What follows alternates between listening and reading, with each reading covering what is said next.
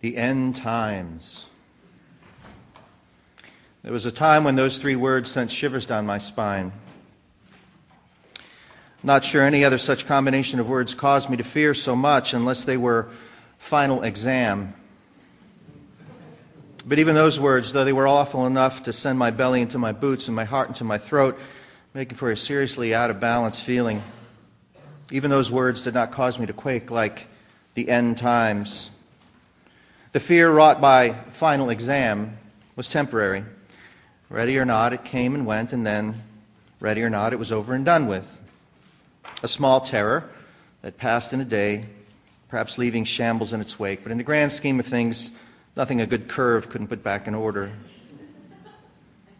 But those other three words, the end times, I learned to fear them. In our Pentecostal church back in the day, we heard and talked and worried and wondered a lot about the end times. We watched bad but sincere movies together, and read the notes on our Schofield Bibles, looked at wall charts, and competed to figure out which international figure was the mysterious Antichrist. We listened to radio preachers who watched international events with the intensity of medieval monks poring over manuscripts and the zeal of teenage boys playing video games. Moscow was Magog. This was Cold War, end times thinking, after all. Armageddon was just around the corner. The Chinese or the Russians would begin the attack against Israel, and the end would come.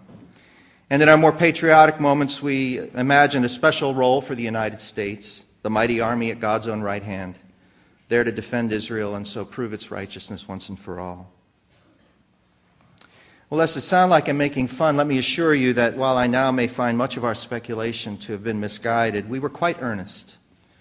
Trained as we were in a particular religious tradition that understood that Jesus would come and take us home before unleashing or allowing havoc upon the earth, whether before or after a millennial reign. It was natural and exciting to engage in these speculations, and while I've long since settled into a cooler interest in the end times, I think our youthful passion was rather faithful in its own peculiar way. We genuinely expected Christ to return. We wanted that to happen, and we wanted it to be soon. And most important of all, we wanted to be ready. Which reminds me of another frightening set of words, a whole sentence this time, a song lyric from those anxious days. I wish we'd all been ready. Every last one of us at one time or another practiced saying the words, "Save me, Jesus," as quickly as we could, so that when the last trumpet sounded, we'd get by, if in no other way than by the skin of our teeth. And that was the fear in us. And that sounds really silly, but that was the fear in us. Our fear of the end times caused us to practice that cosmic SOS. Despite placing our hearts and lives in the very hands of God when we accepted Jesus Christ as our Lord and Savior, despite memorizing John 3:16 and other comforting verses, in our heart of hearts, there lurked fear, a fear of being left behind. And that was long before those words made Tim LaHaye and Jerry Jenkins multimillionaires. A fear of somehow losing our salvation, of failing at the last moment, of being left behind. There's much about those years in that theological training that I'm very glad for, much that I believe has shaped me for the better. And as much as I'm grateful to have moved beyond it, or more accurately, I hope, grateful for having been led by the Spirit to move beyond it, that scary, intense end-time speculating was important to my faith formation. Because if nothing else, it taught me that following Jesus was a life and death matter, serious business, and far more than affectation or religion.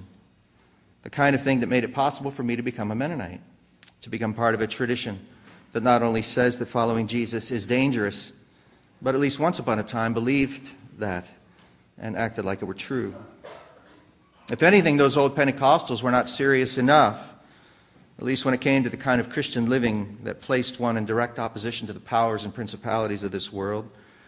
They were not quick to tell us to choose between God and Mammon, or God and Caesar, or God and some other entity claiming our allegiance.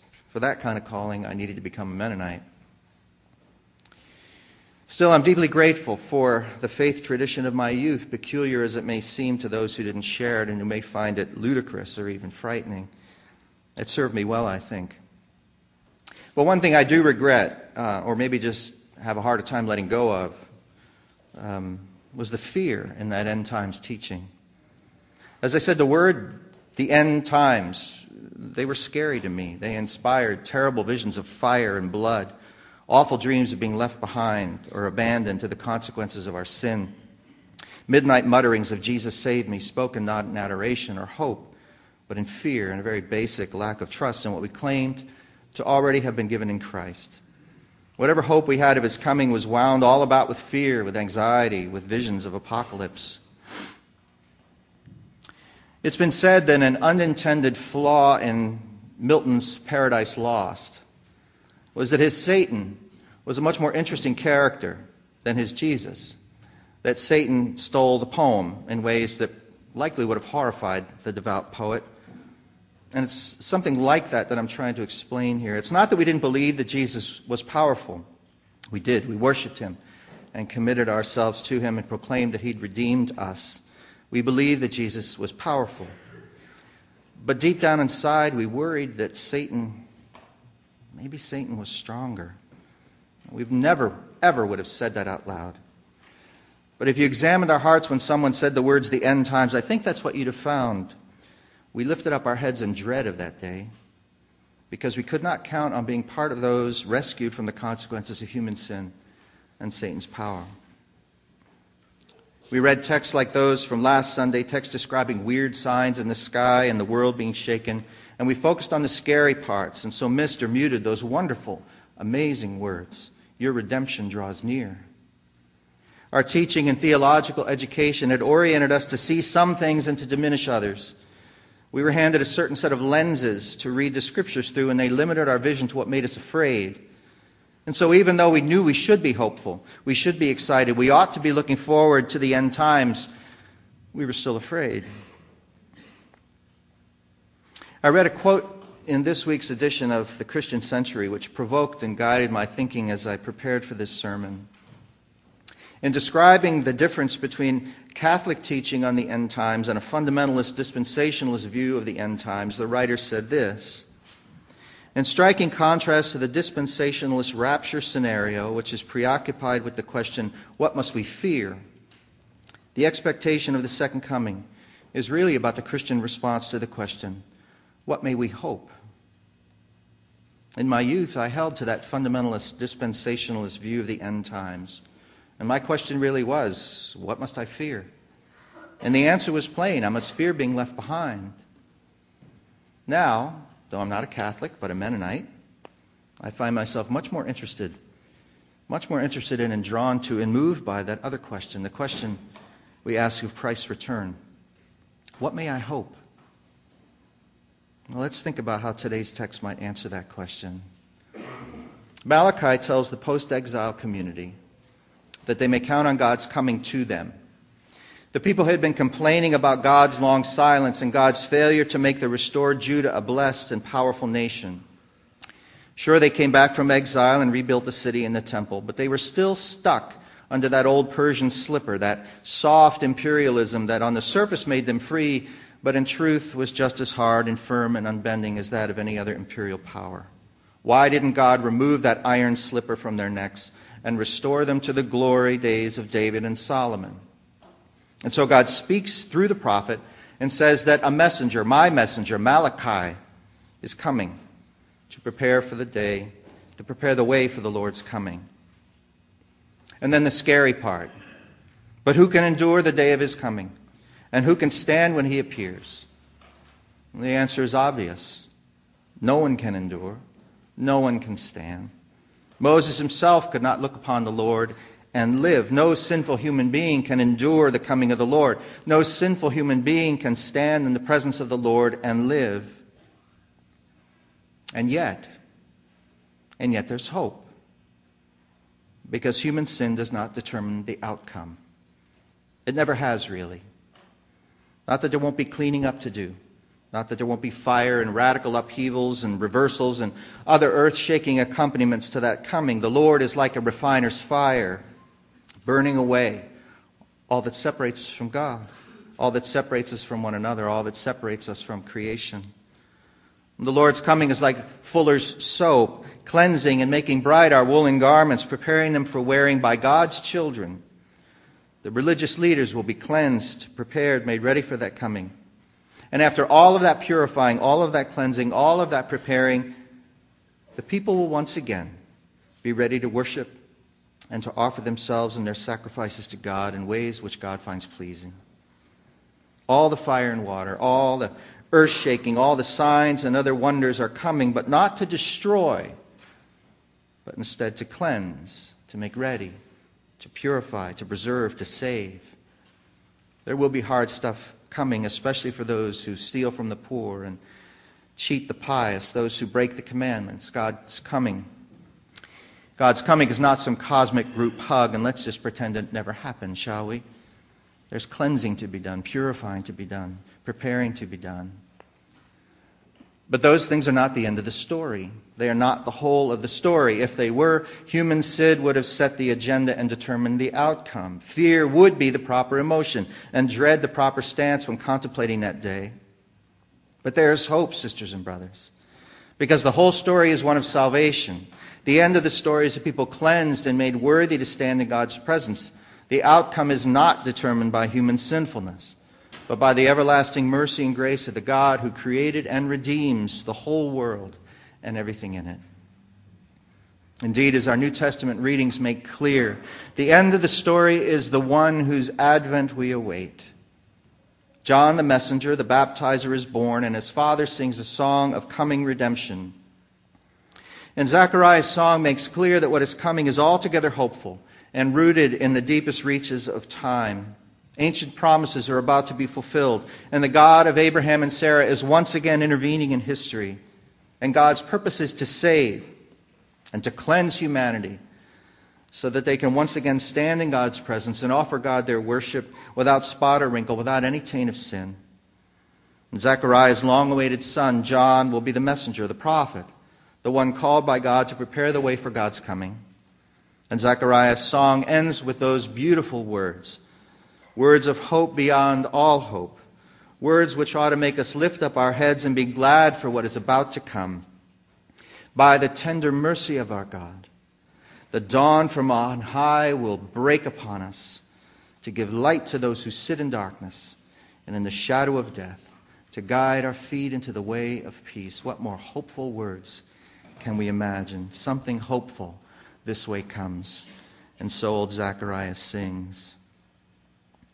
And what a messenger this son of Elizabeth and Zechariah turns out to be. An old school prophet, all sunburned and ragged, tough as the rocks he lived among, all bushy-haired and bearded, with a mouth full of bugs and honey.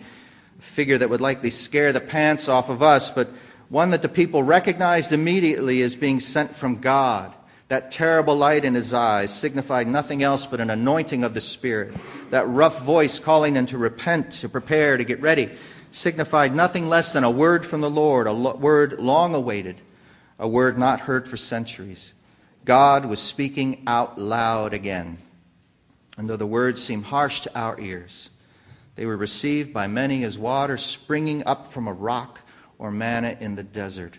Rich, hearty, heady, scary, exhilarating words from God's own mouth. Who would have guessed that such words would be spoken in their lifetimes? Hard words, yes, but welcome and hopeful.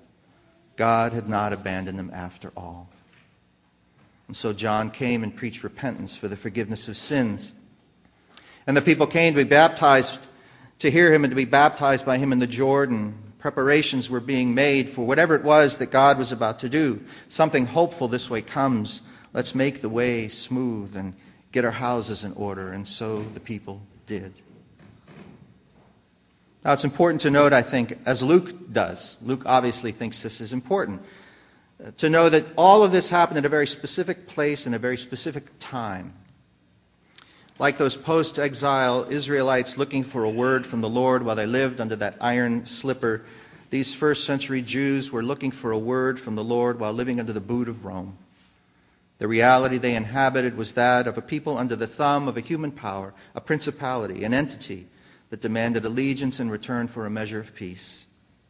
All they could see was the might of Persia, the might of Rome. Whatever other power there was had faded into memory. Until that day when Elizabeth gave birth, or that day when John came walking out of the wilderness, or that day when a teenage girl was visited by an angel and proved herself worthy to bring forth the very light of the world.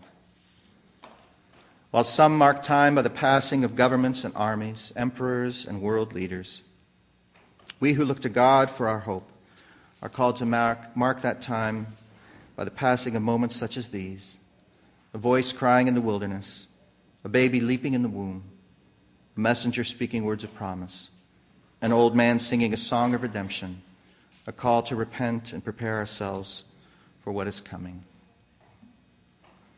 Sisters and brothers, the end times, whatever they may look like, need not make us afraid. Christ's coming need not make us afraid. As our texts make clear, as the whole of Scripture makes clear, God's intention from the beginning was to seek and to save that which is lost. To judge the world, yes, but to redeem it. To cleanse us and refine us, yes, but only so we can stand in God's presence without fear and without shame. This is the word of the Lord, as spoken through Malachi, Zechariah, and John the Baptizer.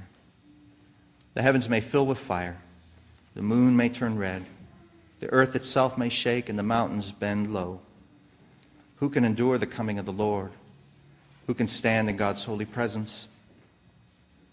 Those who hear the call to repentance, who receive whatever cleansing and refining is needed, who hear the voice crying in the wilderness and recognize it is the voice of one sent by God to announce our salvation. In other words, all those whom God sent Christ to save. As Martin Luther wrote in his great hymn, "And though this world with devils filled should threaten to undo us, we will not fear. For God hath willed his truth to triumph through us. The prince of darkness grim, we tremble not for him. His rage we can endure, for lo, his doom is sure. One little word shall fell him. That word, above all earthly powers, no thanks to them abideth. The Spirit and the gifts are ours, through him who with us sideth. Like goods and kindred go, this mortal life also. The body they may kill, God's truth abideth still. God's kingdom is forever." Sisters and brothers, something hopeful this way comes. Be not afraid. Lift up your heads. Your redemption draws near. Hallelujah. Amen.